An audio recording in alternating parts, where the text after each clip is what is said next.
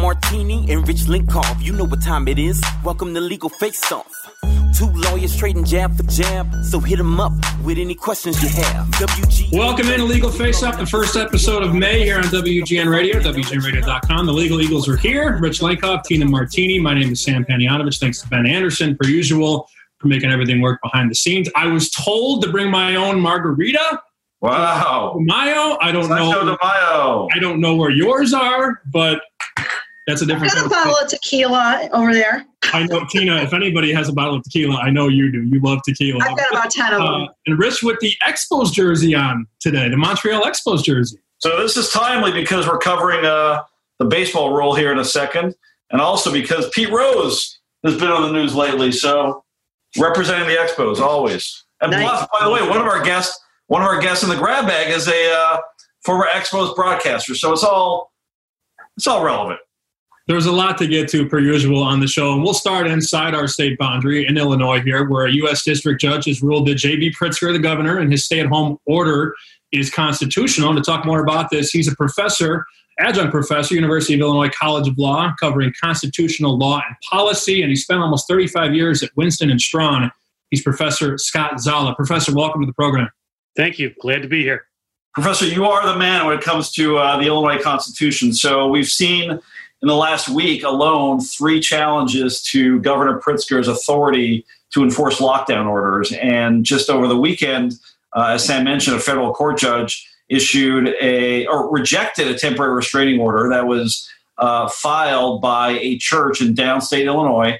The church alleged that Governor Pritzker was infringing on their constitutional rights of assembly and religious practice. The judge disagreed and said that because the stay-at-home order allows for things like in-person services up to 10 people and drive-in services and also online services, that the order by Pritzker was constitutional.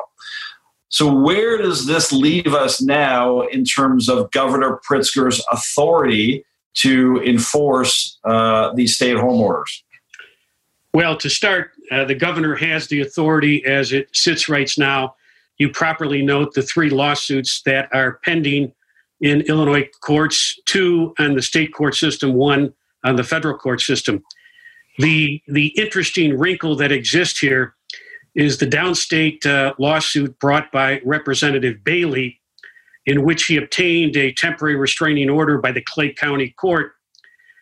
Then, after the state had petitioned to have the Illinois Supreme Court to take the case, Representative Bailey's attorneys then moved to vacate the temporary restraining order, apparently wanting to not have the Illinois Supreme Court look at this case and review the case. The interesting wrinkle to this is thereafter the Attorney General's office, on behalf of the state, filed a motion to still have the court review the case under its supervisory powers under a particular Illinois Supreme Court rule.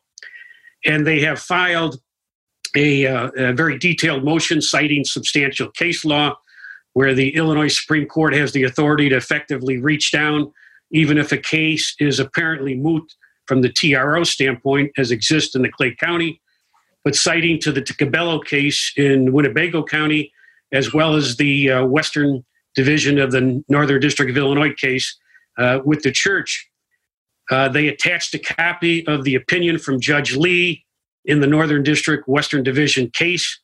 And so as it stands right now, it's waiting to see whether or not the Illinois Supreme Court will in fact take the case.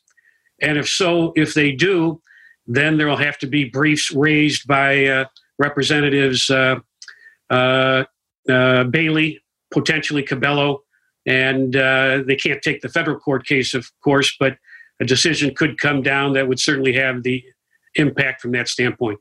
Judge Lee's opinion in the federal court case was very strong and gave substantial rights to the governor in this regard.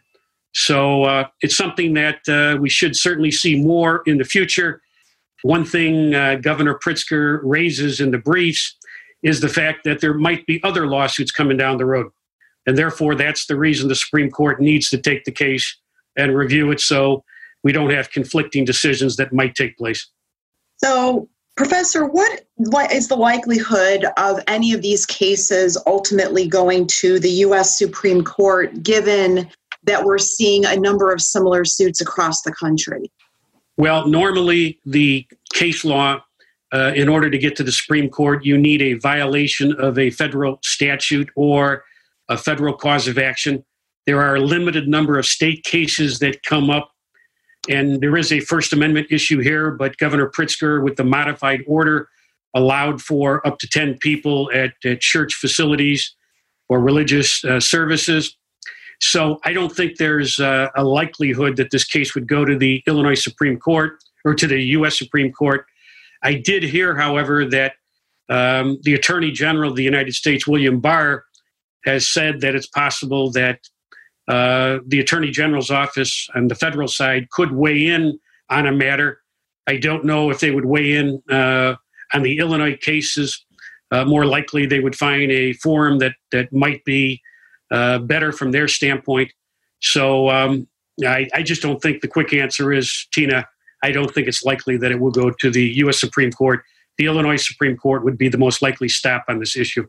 Amanda Vinicky joining us from WTTW. We know you're all over these stories and very much in demand as a Springfield expert. So we appreciate you jumping on Legal Face Off. Welcome. Thanks for having me. Of course. So Amanda, you have your ear to the ground in Springfield. We heard about, as the professor mentioned, Darren Bailey asking the court to vacate that order, and now says he has some mysterious additional information that will form the basis of a new lawsuit. Give us the scoop. What's this new information that he's... Still don't know what that new information is. He's been very adamant going under continual executive orders, be following a plan in place for a flu pandemic that he says is similar and that really puts the power more in the control of local counties' public health offices. But what this new information is, I don't know. I do think part of this was that it was an order that only applied to him. And so certainly part of this is perhaps trying to broaden it. And of course, we have that subsequent suit. I'm not sure if you covered this already. I jumped in late after having listened to the governor's latest daily briefing on the coronavirus. But of course, the John Cabello suit that is sort of on hold, but would be expanded to a wider audience. Yeah, so Amanda, pick up with Cabello and the difference between Cabello and Bailey, and talk to us about the politics behind this, because, you know, especially in our state, where you are located in our state is very much relevant. Bailey is a downstate Republican who's now running unopposed for a Senate seat. And, you know, it's interesting to note that Bailey was part of a movement to kick Chicago out of Illinois. So that should give our listeners some context.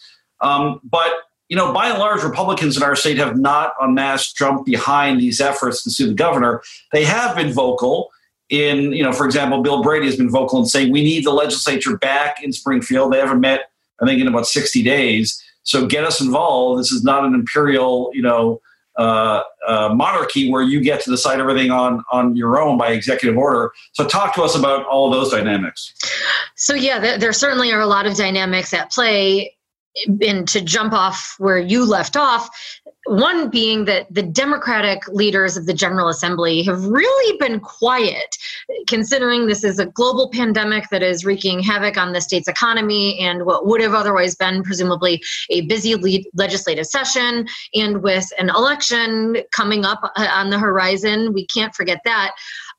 They've been really quiet, haven't said when the General Assembly is going to come back. Will that be May, when typically we would be in the midst of trying to get a budget in place? Will that not be until June? We don't know. They really are the ones who can call the General Assembly back, or the governor could. He could say, I want to call a special session. Thus far, he has avoided doing that, saying it's up to the legislature. But that's, I think, where you're hearing very frustrated Republicans, although the governor, as he has just now unveiled a plan for reopening the economy, the 5-point plan that would give regional reopenings based on a variety of metrics having to do with hospital space, testing, and such. this is something that, as you noted, is a regional issue. And so he's taking that into account. He says that he has spoken with legislators, but there's been widespread frustration from Republicans across the board, be they from the suburbs where they tend to be less conservative, or downstate Republicans like Representative Bailey. Representative John Cabello isn't from downstate per se. He's actually north of Chicago from the Rockford area, but nonetheless was a delegate for President Donald Trump and continues to be a big supporter of the president. So you're seeing some of that regional divide come into play. And I think that is part of these lawsuits. That's why you haven't seen Republicans from the suburbs jump on board. Many of their constituents are okay with the stay-at-home orders as they are. Maybe nobody likes it, of course, but perhaps more understanding of what it is, versus in other parts of Illinois where you're just not seeing that same sort of caseload in hospitals, and generally a different political philosophy is at play. So Cabello's lawsuit, to be clear, some main differences is that it wouldn't apply just to him. It would be to all of Illinois. He is suing sort of a class action. You can think of it as that. And then also it's not on the same very quick timeline that Bailey's was, in that Bailey sought to rush this, said that time is of the essence, and Cabello said that he's waiting for the governor to do more. And so by the time the courts would hear it, it would be really too late for it to matter, at least for the month of May. Last question, Professor. We only have a minute left on Legal Face-Off, and I know this is not a minute type of answer, so I'll ask you to really condense it for our listeners. But there's never been a global pandemic like this, so it hasn't been challenged in the court. But ultimately, how do you think the courts will view the governor's executive powers to enforce lockdowns in the face of all of this opposition? I think that they will uphold the governor's powers. He not only has constitutional powers under Article 5 of the Illinois Constitution, but the Illinois Emergency Management Act, Section 7, allows him to issue declarations of disasters. And Illinois governors, from Governor Quinn, Governor Rauner, as well as Governor Pritzker before then, have issued successive proclamations. And therefore, I believe that the Supreme Court will ultimately uphold it. He is Adjunct Professor Scott Zolla, University of Illinois College of Law. Thank you, sir, for joining us. And always good to see the smiling Amanda Vinicky, WTTW-TV, Chicago Tonight.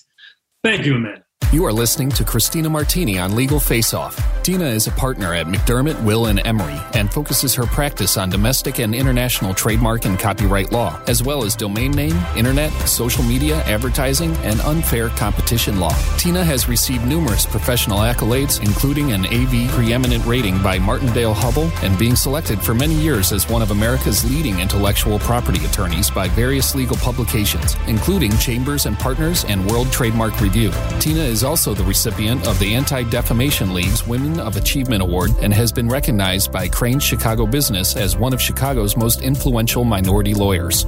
In addition to her full-time practice, Tina is an author, columnist, legal analyst, and podcast host, and she frequently shares her thought leadership with respect to current issues and trends impacting both the legal and business landscapes through various media outlets. McDermott, Will & Emery is an integrated international law firm. McDermott has an uncompromising commitment to legal excellence, extraordinary client service, and a high-performance culture. It is committed to helping clients achieve stellar legal and business results today and well into the future. To contact Tina and to learn more about McDermott, Will & Emery, visit MWE.com. You can like us on Facebook. You can follow us on Twitter. You can always rate, review after you listen to our show, Legal Face Off, on WGN, WGNradio.com. Joining us now to talk about the Cubs in Major League Baseball being sued by a fan who was hit by a foul ball, Nathaniel Groh, Associate Professor, Indiana University at the Kelley School of Business. Professor, welcome to the show.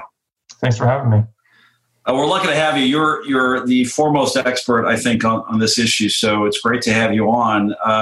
As Sam mentioned, a woman who is attending a Cubs-Mets game at Wrigley Field has filed a lawsuit last week against the Cubs in Major League Baseball as a result of getting her face injured from a foul ball that went into the stands a couple of years ago. The baseball rule for over a century has protected baseball teams and Major League Baseball from liability for such fan events, fan injuries. Do you think the baseball rule still makes sense in the current era of bigger, stronger, faster baseball players? Yeah, so it's a good question. I think that in some ways, yes, and in some ways, no. I think courts have traditionally interpreted it really narrowly. So as long as a team had netting up behind home plate, that's all that they had to do. And after that, if somebody got hurt, the team was legally protected. I think over the last few years, you've seen Major League Baseball take steps to increase the netting further and further down the foul lines. So I think that if Major League Baseball is saying that there's more areas that need to be protected beyond those just behind home plate, that courts should probably adapt to that. Well, that means that, the team should be automatically liable anytime anyone gets injured by a foul ball. I don't know if I would go that far, but I definitely think that courts need to try to update the rule to meet with the new circumstances that the teams are facing. So, Professor, this plaintiff, as many others have, alleges that these lawsuits should at least go to the jury to decide because there are more distractions than ever, including cell phones. Do you think that's a compelling argument? I do at some level. Yeah, I think that there's it's definitely more dangerous today than it used to be for a variety of reasons. The distractions, being up there, is one of the most important reasons. In Illinois, there's some potential obstacles. There's a statute that typically protects teams in these circumstances and stuff like that. So I don't know if legally it'll be the strongest argument, but I think, atmospherically, kind of PR wise, it definitely helps make the case. Professor, in addition to the liability argument, you wrote a very highly regarded and influential article in the William and Mary Law Review entitled The Faulty Law and Economics of the Baseball Rule. I think we've talked about liability arguments. Can you talk to us about why the baseball rule no longer makes sense, in your opinion, from an economic perspective? Sure. So, so in the article, we basically looked at we kind of tried to do this hypothetical thought experiment. Okay, so let's say that the baseball rule doesn't exist, right? And the teams have more liability here. What would they likely do? How could we best protect fans? And, I am kind of, sympathetic at some level to those fans who say, I want to be able to catch a foul ball. I don't want to be totally screened in, all the way around. And so ultimately, I think that if you increase the liability on teams to some extent, then they would be in a position to say, well, economically, what's going to make the most sense? How much money are we going to lose in ticket sales and ticket prices if we have more protection? How much is our insurance, our premises liability insurance, going to go up if we don't protect fans? I think that these are, economically sophisticated businesses that could make the best determination. To the sake that people trust the market to kind of figure things out in the most efficient, optimal manner, then there's an argument to be made that just, increasing the liability for teams and then letting them figure out, do we want to rely on insurance for this, or do we want to provide more netting and potentially reduce ticket sales? That's something that these teams are well equipped to figure out on their own, I think. So, Professor, when do you think baseball will be back, and in what capacity? That's a good question. So MLB definitely in this country, not in Korea, by the way. Yeah, we're talking about right here in America. Yeah, MLB definitely seems to be optimistic that they can restart it. I think that the more you kind of read about, doctors and the health experts saying what would actually have to happen, I keep going back and forth because you say, MLB is confident they're going to reopen by 4th of July. And then you start reading doctors saying there's no way that's really going to happen. My gut tells me they'll figure out a way to get it done, that there's enough money and interest at stake. But I think that 4th of July date does make some sense for a variety of reasons. I think that would be terrific. I'd love to do that if it's 4th of July. I think a lot of people would be excited to be able to watch something that isn't pre-taped and pre-recorded at some point. So, I think there would be I think it would be good. I think that MLB realizes it would be really good for the game if they're the first ones back and if, get some more fan attention and potentially, connect with younger fans and all that. I just want a whole section entirely to myself, which will not be that dissimilar from a Expos game at the end of their history, right, Sam? I just want the White Sox to be good. The White Sox finally get good, Professor, and then the pandemic happens. So that's just the way it goes sometimes. Nathaniel Groh, Associate Professor, Indiana University, Kelley School of Business. Thanks for your time. Thank you for having me. It was fun. We all know the legal world is complex and high pressured. There's no room for error. That's why judges and attorneys across Chicagoland have trusted the expert court reporters at McCorkle Litigation Services since 1948. McCorkle Litigation Services has accurately recorded every word from thousands of legal proceedings. McCorkle Litigation Services provides the legal community with peace of mind, transcribing testimony and depositions that can be used reliably by jurors, judges, and attorneys. For all your legal support needs, contact McCorkle Litigation Services online at McCorkleLitigation.com.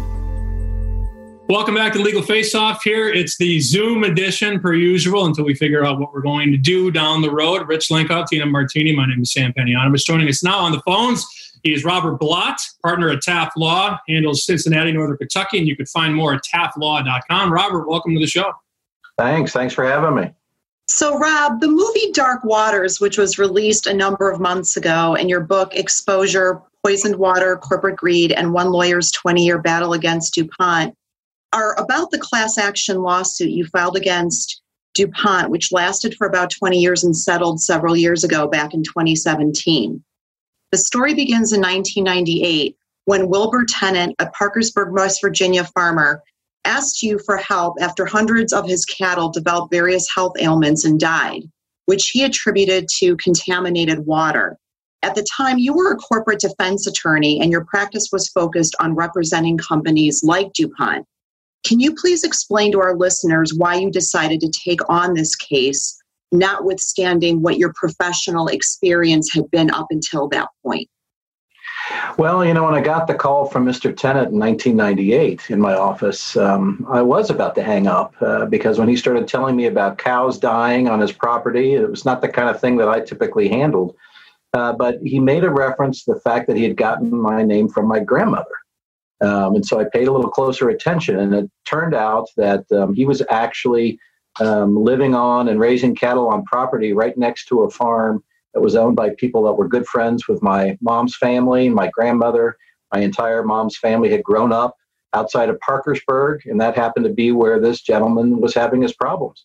And, my dad was in the military, so we moved around a lot as a kid. But I always kind of viewed Parkersburg as my hometown. That's where we spent a lot of holidays, vacations. So when he mentioned that he was from Parkersburg, he had gotten my name from my grandmother, is this something I might be able to help him on? I said, sure, at least come into our offices, bring whatever you've got. We'll take a look and see if we can help you.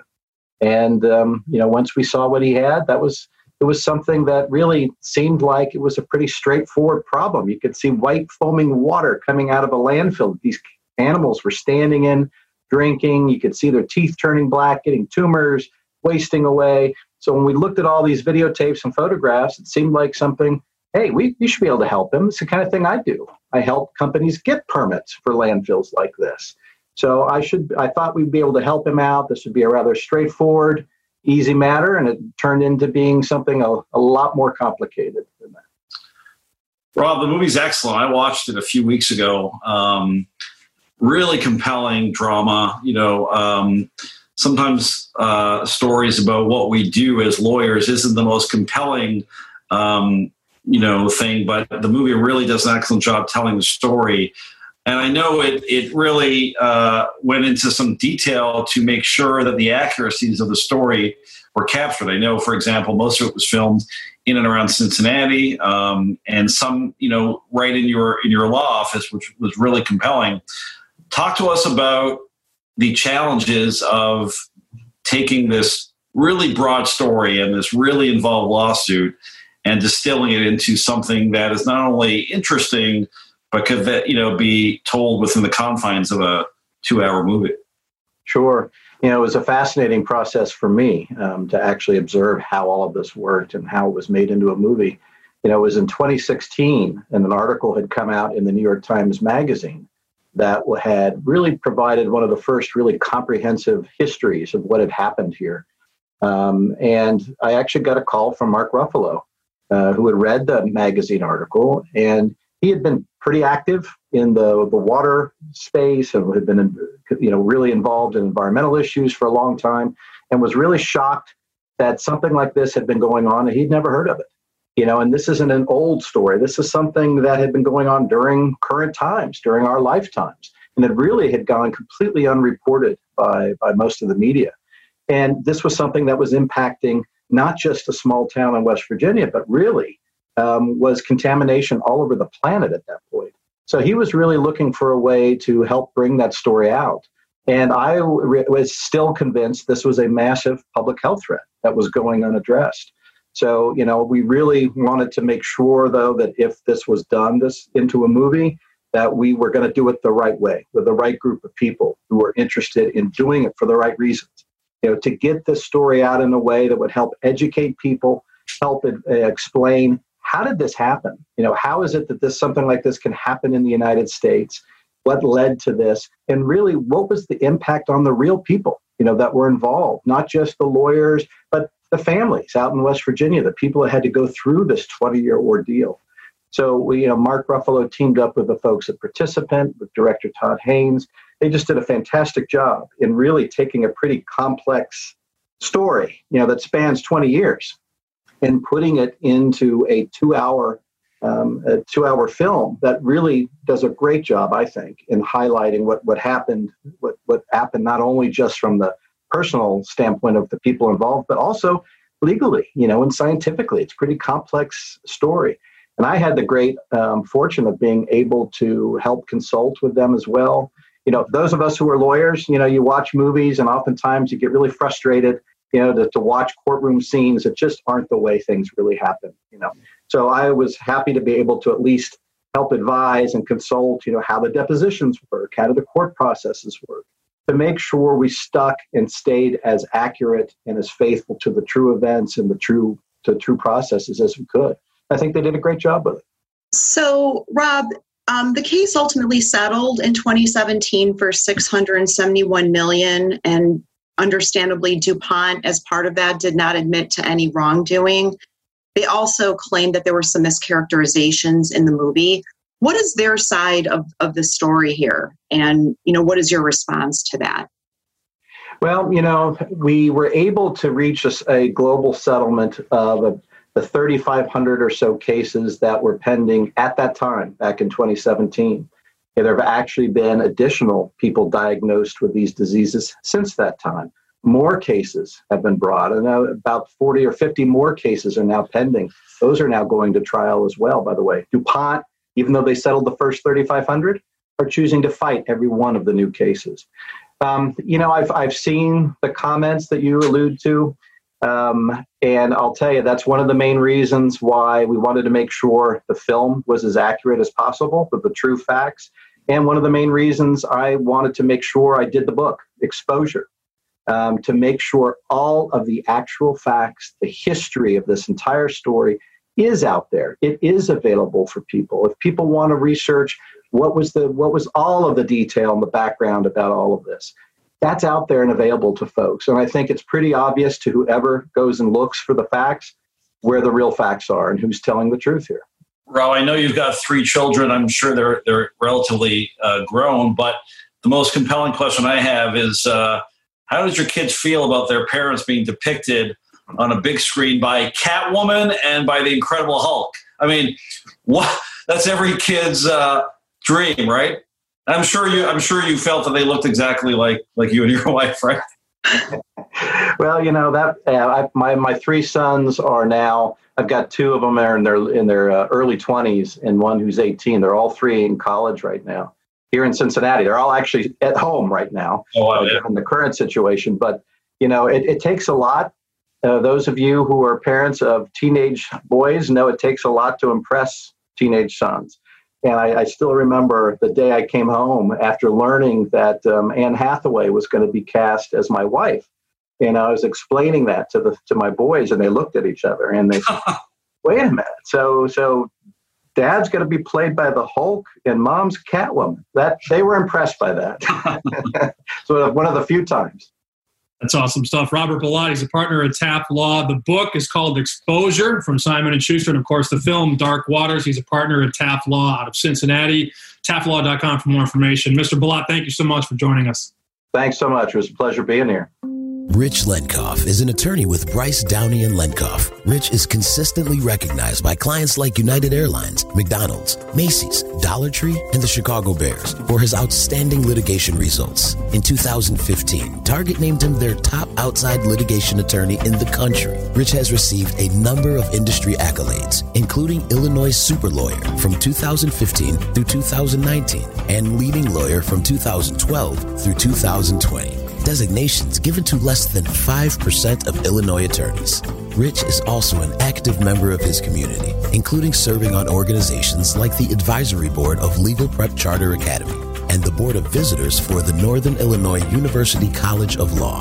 In addition to his full-time practice, Rich is a prolific producer with credits including Elvis Presley's Heartbreak Hotel, 85, the greatest team in football history, starring Barack Obama, Bill Murray, and the coach, Mike Ditka, and Renegades, a live show in Las Vegas starring Terrell Owens, Jose Canseco, and Jim McMahon. In addition to co-hosting Legal Face-Off since 2013, Rich is the legal analyst for The John Williams Show on WGN Radio. Bryce Downey & Lenkoff is a full-service litigation firm practicing general liability, workers' compensation, professional malpractice, business transactions, and intellectual property, among other practice areas. For more information about Rich and Bryce Downey & Lenkoff, please visit bdlfirm.com. That's bdlfirm.com.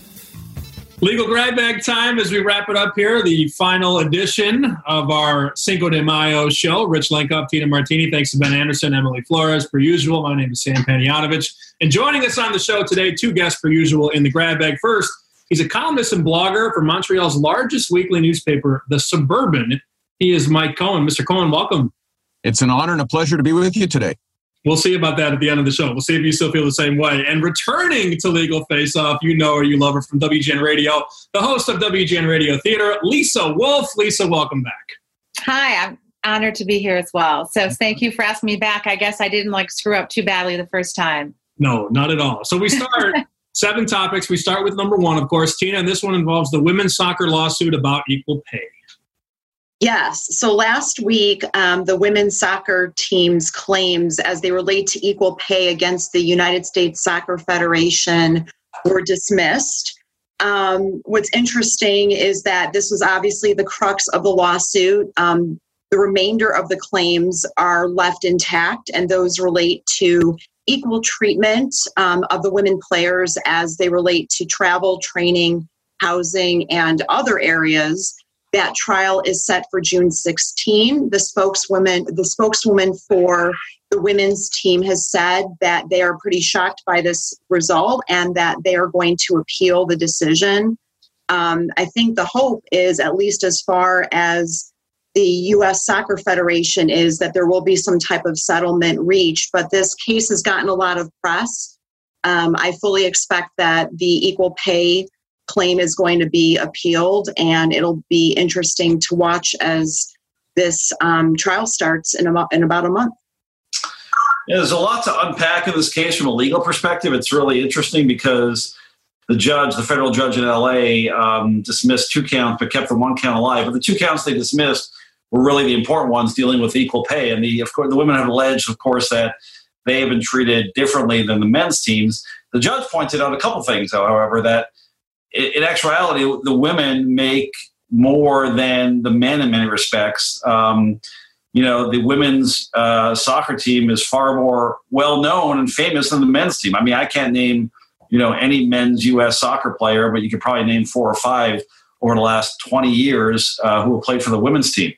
The other thing is the judge basically said they have very different compensation structures, and that's really what the judge honed in on in his decision. He said that this is basically a collective bargaining situation. And because there's a CBA, a collective bargaining agreement in place, the women knew what they were getting into when they agreed on this, to this pay structure that happens to pay them differently, and they have to live with it. If they're unhappy, the judge said, with the way they bargained, they should have bargained differently. And, they were sophisticated players. They were represented by counsel during a collective bargaining situation, and they can't come now and ask the court to undo it because they're unhappy with it. So in many ways, this is just a, strict contract case. Of course, the plaintiffs are alleging that it's a far greater consequence and will be appealing it. I think you're right. They'll probably settle it because it's a bad look for U.S. soccer. But the payday against, FIFA, for example, could be a lot higher. It's interesting. But Lisa, what are your thoughts on this? And what are your thoughts in general about the idea that women should be paid equally in entertainment or sports? Does it matter if their particular sport generates more income? Because, of course, an argument on behalf of the defendants are that, well, if women's sports are less popular and therefore generate less advertisers, then it's okay for them to be paid differently than men. I know that's a lot to absorb, but what are your thoughts on that? Well, coincidentally or not, last time I was on Legal Grab Bag was the first time that we talked about this case. There you go. So we had actually had, I'm like, this again? No. We actually had a discussion just about that when I was on here last time. And if the men's teams are more profitable, we brought up the, concept of should they be paid more. The thing about this particular article that I keep going back to is the sentence that says that the women's national team has been paid more over the class period. So to me, that's the key word that seems very vague to me. More over was that within the last 2 weeks? Did that, over the last 3 games, or is this over the last year, over the last 6 months? So to me, I'm not 100% clear that what they're asking for is what we're reading about. Do you know what I'm saying? Over the last 2, they wouldn't be bringing up the case if this wasn't an ongoing problem. But the way this article is written is telling me over this period of time, which is not given to me, they're saying they were paid less. Whereas the women's national team is saying, well, look, you've been paid more over this particular period. And that's where I'm having some trouble, because I don't think I have all of the information that I would need to answer.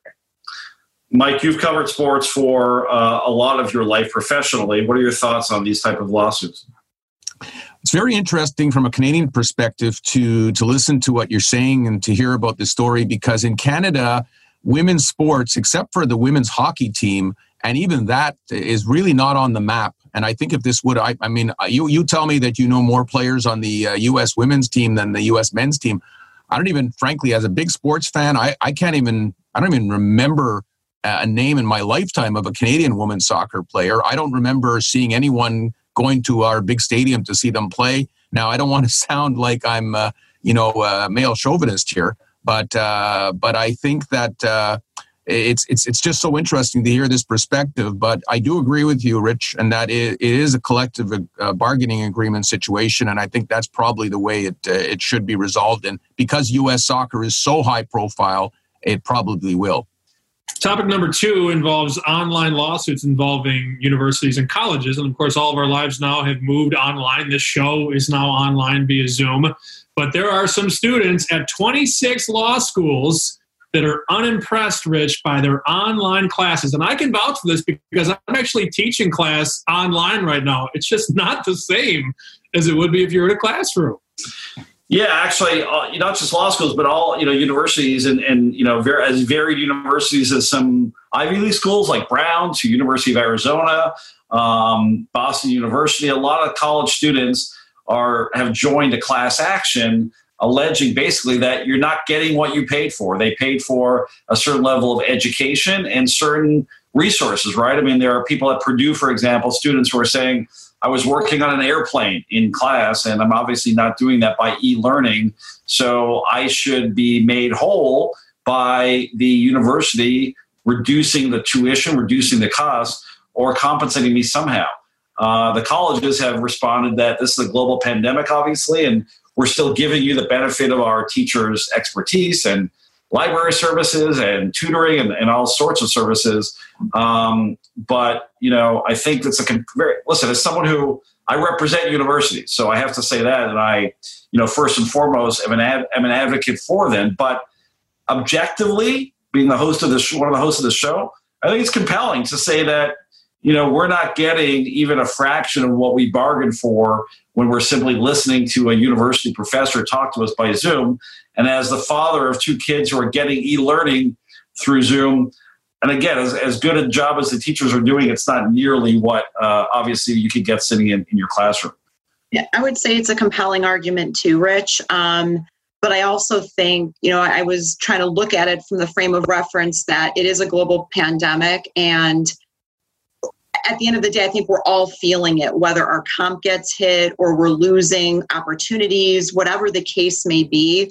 And at the end of the day, I think that what really drives a lot of the tuitions and so forth at these schools is having access to professors. And I think it's more meaningful than like going to YouTube and, watching a video of one of these professors. And I think we're all just in a situation where we're all losing something, whether it's comp or whether it's the true experience that we had purchased through being a student or otherwise. And so I think it's a very slippery slope, because the transactions costs associated with trying to make people whole, whatever making them whole means, whether it's in this context or otherwise, we could spend 24/7 trying to make folks whole in what is just a horrible situation for the world right now. So, and Mike, Tina raised a good point that what you're really getting still as a student is access to some world-class talent.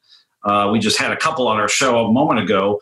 But the other thing that you have to realize is that at the end of the day, what a lot of people are looking for from their college experience is that, title on your diploma. And if you go to Brown and you're graduating from Brown, you're still going to have Brown on your diploma. That's going to open a world of possibilities, regardless of whether you have access to, let's say, the gym, right, at Brown. So do you think that these lawsuits have merit, understanding at the end of the day, you're still going to leave this university experience with what you wanted, which was a diploma from a very prestigious university?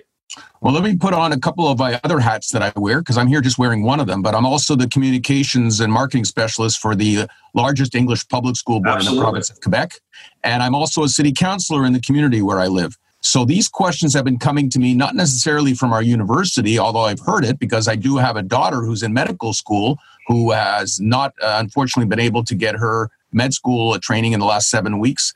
But I'm hearing it from parents at our public school board. And I'm also getting phone calls with my suburban newspaper hat on from parents whose kids are in private school. And they're paying some very high tuition, probably the same amount that you're paying at one of these universities. And they're questioning, should I pay my fourth installment because I'm paying for a Zoom school? And even more so, I'm hearing some people coming to me saying, you know what? I might not be able to afford to send my child to school next year. The pandemic is still going to be here. Am I going to be paying, an excessive amount of money next year for my child to be going online the entire year? Maybe I'm going to pull them out and spend my instead of $20,000 and put them into the public system. So I understand where these people are coming from, but what's the alternative? The reality is, like you said, Tina, we're in a pandemic right now. And the university didn't ask for this. They're doing the best they can. And if you went back 25 years ago and this was happening, then we'd be a different story. School would just be canceled. There'd be no learning whatsoever. Topic number 3, Tina, I'll start with you because you're the biggest TikToker of the bunch. Oh, yeah. TikTok, and Lisa's laughing, so Lisa knows what I'm talking about. TikTok has been hit with a privacy suit over their facial recognition features. Well, if my niece is listening to the show out there, I'm sure, I'm getting her attention now talking about what I think is her favorite thing in the world, TikTok.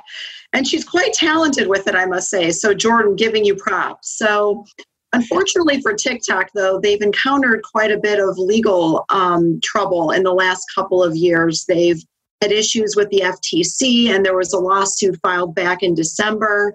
And these all seem to relate to privacy. And specifically in the class action that was filed last week, there are allegations that a few minors and their guardians had the minors in particular, that they were using TikTok, and without their consent, their facial geometry was being stored. What I thought was particularly compelling, and what I suspected was the case, that at least 60% of TikTok users are between the ages of 16 to 24.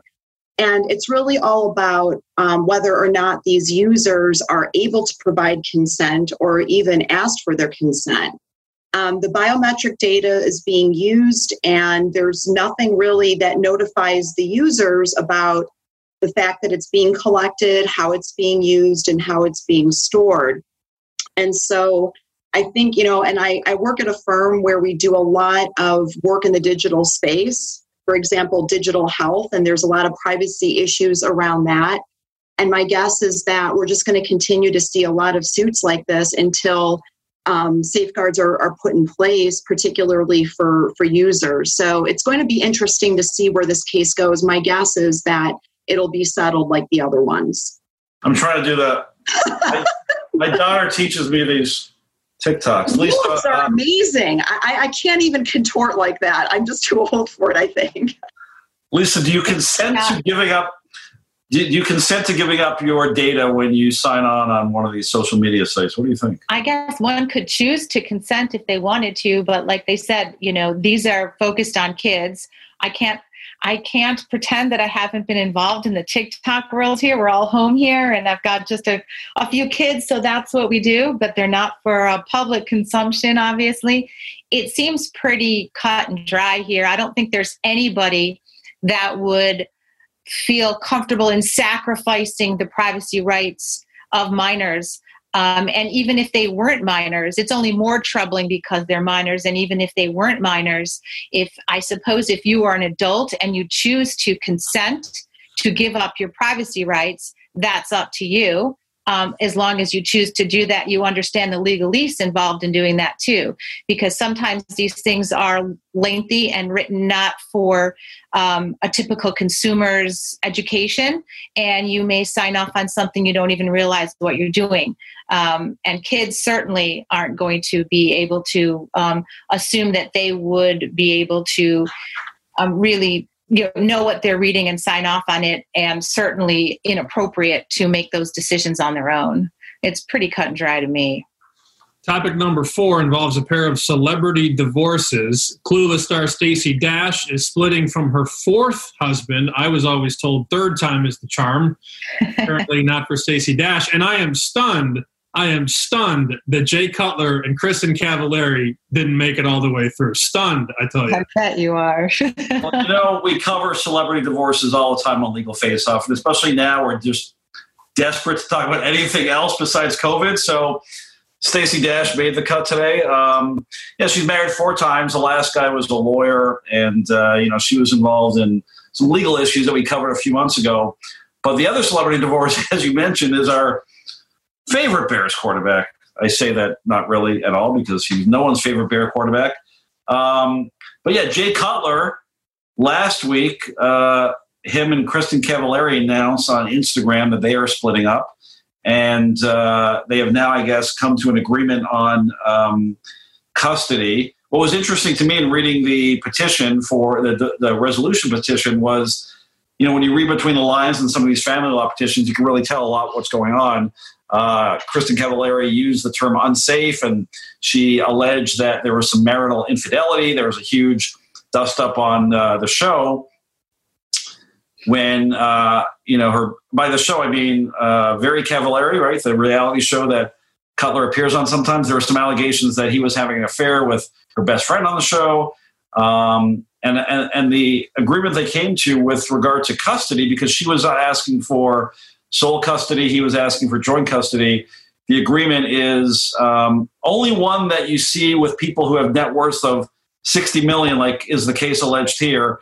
They came up with an agreement where it's called nesting in the family law world, where the kids would stay in the existing house and either parent would come in to stay with the kids on alternate weeks. So you really have to have 3 houses, and she just petitioned the court to allow her to buy a new house. So problems of the very wealthy in this divorce. Mike Cohen, you're Montreal's equivalent to what would we say, Page 6? You have your pulse on all the gossip in Montreal. You cover a lot of family law stories. What do you think on this situation? I do. Well, I mean, listen, even at busy times, we're always interested in celebrity gossip and celebrity divorces. It's always making the headlines, more so now today, since we're devouring every piece of literature we can find in print or on the internet, or of course, on television. And the thing is, it's interesting because the media are obsessed with this. I mean, there's probably average people who have gotten divorced, 2 or 3 or 4 times. I don't know any, but there probably are, but we don't pay attention to them. But you know what? Listen, they're celebrities. They're making the headlines. And if I pray as a Canadian neighbor, I pray that Donald Trump loses the presidency. Him and his beautiful wife will certainly be, Donald will be looking for wife number 4 as well. And Lord knows what's going to come out of that divorce settlement. I could only imagine. Lisa, that's funny. This petition was filed I think on April 7th, the day they returned from a trip to the Bahamas. Yeah. We've covered with some experts on this show before how the pandemic is inevitably going to lead to one of two things: either a lot more babies with your significant other, or a lot more divorces when you look at that person and realize, I'm out of here. Do you think after 10 years with Jay Cutler, Kevin Laurie looked at him and realized, yeah, this is what we've all realized in Chicago for years, that I can't take you anymore. Goodbye. My guess is this probably would have happened with or without a pandemic. I don't know. Lifestyles of the rich and famous don't seem to bode well for long-term marriages in general. I don't know if that's couldn't say exactly why. It could be due to excess money or attitudes. Either way, my guess is we can't blame the pandemic on everything. So. Sam, now that Cutler's free, do we see him as a number one color guy? I mean, he was supposed to do that job, but then he went back to the NFL with the Dolphins, which was a disaster. But we're going to see him in the booth, right? I don't think so. I wouldn't hire him. I think the apathy is at an all-time high with Jay Cutler. I don't think he gives a damn. He has made – you know what his career salary is, by the way? It is over $120 million. Does he need the money? Does he need to dedicate the time to study the film for an NFL game? I know it's only one game a week, but I don't think that these networks are going to bite. And I also think him being at the table and then stepping away from the table at the very last minute, I think that sort of gave the networks a bad taste in their mouth. So I don't think he'll be in the booth. Tina, I also want to add, I'm very surprised at how much Rich knows about Cutler, Cavallari, and 60. Yeah, I was actually kind of wondering about that, but He doesn't follow very Cavallari. Come on. That's amazing. He's like there. He's like living with them. I don't even think he read the article. I think that was just coming off the top of his noggin. Topic number 5 involves. Yeah, I wanted to say my 2 cents on Jay. We did. We missed Tina. Sorry. Well, first of all, he's supposed to be a stay-at-home dad, so clearly $120 million is enough, right? Remember? So, and also he's super pouty. I'm tired of looking at him. He's always like got a look on his face, like he does. Being tortured. He always looks like he needs a cigarette. He does. Or something stronger. Or something. Or something. All right. Topic 5 involves Disney World. Rich, this one's interesting because I, as a kid, always wanted to camp at Disney World. But when it's abandoned, you can't exactly go there. And according to NPR, a man has been arrested for camping at the abandoned Disney World Island in Florida. Yeah, you and 42-year-old drifter Richard McGuire apparently had the same boyhood dream, but he actually did it. It's a fantasy, not a dream. Yeah, he was arrested the other day for sleeping in a building on Discovery Island, which used to be called Treasure Island. He said it looked like a tropical paradise. Well, okay, you should have said so. You needed somewhere to sleep. And Disney World is prosecuting him, as they should. But who wouldn't want to live at Disney? It should be noted that the park, or that part of the park, has been closed since 1999. Tina, if you had to pick one place. When you look at it, the pictures are amazing. I mean, it looks like great. A perfect place for a Halloween party. All right, let's go around the table really quickly and say if there's one place you had to camp out during a quarantine at Disney World, where would it be? Tina? I think I'd want to go to Discovery Island because it looks really kind of freaky, and I love being scared. So, I mean, did you see the pictures of this place? It looks great. Cool. Lisa, where would you camp out if you could camp out at an abandoned Disney World right now? Oh, does it have to be abandoned? Well, if it were abandoned, I'll stick. You know what? I'll stick to the resorts area. I'll take the pool and the spa and just hang out at the resorts all, without the other millions who are following. Mike, where would you camp out at Disney World, or make it even La Ronde, Canada's? I'll stick with Disney in Florida for me, which I've been to many, many times in my life. I would go to Epcot and into one of those beautiful pavilions. Okay, Sam, what do you got? Epcot's a good call. I don't want to steal Mike's thunder, so I'll just say that I would go sleep in Space Mountain. Ooh. Pitch black, you can't see anything I'm doing, so that's kind of how I roll. That's a good call. As a kid, I was obsessed with Haunted Mansion. I have vivid memories of being a 5-year-old being haunted by those ghosts dancing. So I would just live in the Haunted Mansion for the entire quarantine. Topic number 6, 2 to go here on the legal grab bag. The Squatty Potty trademark lawsuit. Tina, The dance floor is yours. Yeah, I mean, I love this story. So Squatty Potty is a toilet stool that helps you do you know what. And apparently, Lori Greiner from Shark Tank, she's actually one of the big investors in this.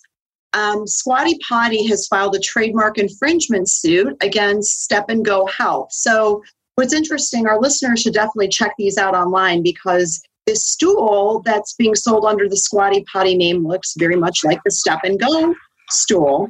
I'm gonna use our very sophisticated technology on Legal Fix. So what's going on here is that Squatty Potty claims that Step and Go, although they're calling it Step and Go, that on certain websites they're using the phrase Squatty Toilet Potty Aid to describe what the Step and Go stool does. So Squatty Potty has filed a trademark infringement suit alleging that the use of this phrase by Step and Go is too close to its trademark. And they've asked not only for there to be an injunction entered, meaning that Step and Go would have to stop using this phrase, they've also asked for profits. So there are some very entertaining pictures, Rich, if you would do the honors of showing the pictures of these people sitting on the toilet. I think it's hilarious. And Squatty Potty, I've dealt with some interesting trademarks over the years, and I have to be mindful of client confidentiality, but Squatty Potty, I would be thrilled if that was my client. I think it's hilarious. Mike, would you be confused by these two products if you saw them in the store? That's one of the main questions, right, Tina? I probably would be. Yeah, I probably would be. But I mean, this is something that happens with so many different products. And it's a legal matter. Someone's going to go to court. Someone's going to win. Someone's going to lose. But yeah, I'd be confused. Lisa, are you I don't want to get too much of the personal life of a WGN superstar like Lisa Wolf, but Potty, thumbs up or thumbs down? Yeah, no. First of all, I'm a huge Shark Tank fan. I love Lori Greiner. But most importantly, they're doing it purposely because, look, it's not a coincidence they're using the word squatty and potty. That's not a typical term that we would use for this device. So I think it's confusing. I think it's unfair, and I think they should win. Squatty potty wins. As a Shark Tank maven myself, I agree with you that that's often the question, right? Because Mr. Wonderful always says, what's to stop anyone from knocking you off? Right. And I think more people have learned about trademarks from Shark Tank and patent law and intellectual property really than anything in history, because it's so true. And this is a great case, an actual case where there is nothing often stopping someone from ripping off a product unless you've availed yourself of certain protections that only the almighty law allows for, Tina. So thank God for lawyers is the big takeaway. Sometimes. Thank God for IP lawyers. Actually, go hug your neighborhood. Go hug your friendly neighborhood IP lawyer. That's when right. We are out of quarantine. And fun fact, Lord Lightfoot might come and strike you down. Be careful. Hey, I'm not in Chicago. I'm in Evanston. Yeah, very true. Don't forget one last fun fact with our Canadian friend Mike Cohen. Shark Tank started as a Canadian show called Dragon's Den. That's right. And starring Mr. Wonderful, who's Canadian, and of course, what's his name? Who's Canadian? The other guy. Yeah, the other one. Yeah, the other guy. Yeah. I don't watch it. I watch The Real Thing in Canada, the real show. There's Robert and Mark. Robert Herjavec? Yeah, Herjavec. Robert. He's Canadian too. Mark Cuban. Okay. We will take your word for it. Final topic, legal grab bag. If you haven't seen this, you've been living under a rock. The man on the Florida beaches that's been dressing like the Grim Reaper, bouncing around, trying to make his presence felt, and getting on that news station, going viral. BuzzFeed has been all over this story. Here's the title. I read verbatim. A man dressed as the Grim Reaper is touring Florida beaches, and his interview is going viral. And no disrespect to Mike Cohen, but he was our first. The Grim Reaper lawyer was our first grab bag guest. So we could have had you maybe dressed as the Grim Reaper. But yeah, there's a lawyer in Florida, as you mentioned, who is going around beaches protesting Governor DeSantis' opening of beaches by dressing as the Grim Reaper and getting a lot of media attention, as Sam mentioned. The interesting thing that I found about the video was that you know, you want the Grim Reaper to sound like, I don't know, James Earl Jones or very intimidating. He doesn't sound very intimidating at all. You know, you want to hear this like, you know, devilish voice come out of the Grim Reaper. Instead, it's a very mild-mannered sounding. Yeah, he's like timid. He's like, oh, I'm the Grim Reaper, you know. I thought the video was hilarious. Have you ever dressed up like a character to prove your legal points? Have I? Yes. I've never dressed up as the Grim Reaper. The biggest, I would say probably the most evil costume I've ever worn was I was one of the witches in The Wizard of Oz in a play. Mike, you're in public relations. You're in the media. Do you think this is an effective way for an attorney to get their message across and for people to go to his website, right? I mean, we certainly looked up his name and know his name now. Yeah, well, I certainly would have recommended he dress up as the real Grim Reaper, Stu Grimson. That's true, yeah. Yeah, that's the real Grim Reaper. But, really, you know what? I mean, to dress up, I agree with the Cove idiots. I mean, what's going on in Florida makes me sick to my stomach with these people on the beach, and I'm seeing it in California. But I wouldn't dress up as someone who murders people. So I think he could have picked maybe he could have picked Rocky, Sylvester Stallone, or somebody who someone who takes the law into their own hands, but not a cold-blooded murderer. My last question is, Lisa, you seem like an expert on a lot of things. Is the Grim Reaper's tool a scythe or is it a sickle? I don't know the difference between those two. Please help us out. I couldn't. I'm definitely not an expert on the Grim Reaper's tool. Unfortunately, I couldn't comment on that as an expert witness. But I could say, as far as the Grim Reaper is concerned, because he's made such a big splash, and because, as Sam said, we must be sitting under a rock if we haven't heard about him. He's obviously done exactly what he set out to do, and to that end, he's very successful in his message. Period. And we'll be the next moderator of Legal Face Off starting next week. That would be awesome. I'm in.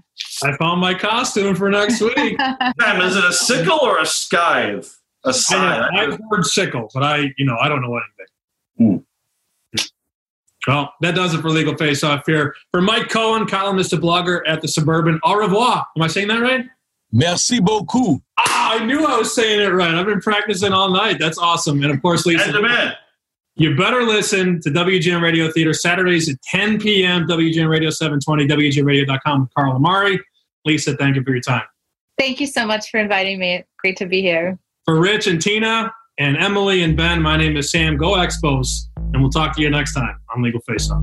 It's Christina Martini and Rich Linkoff. You know what time it is. Welcome to Legal Face Off.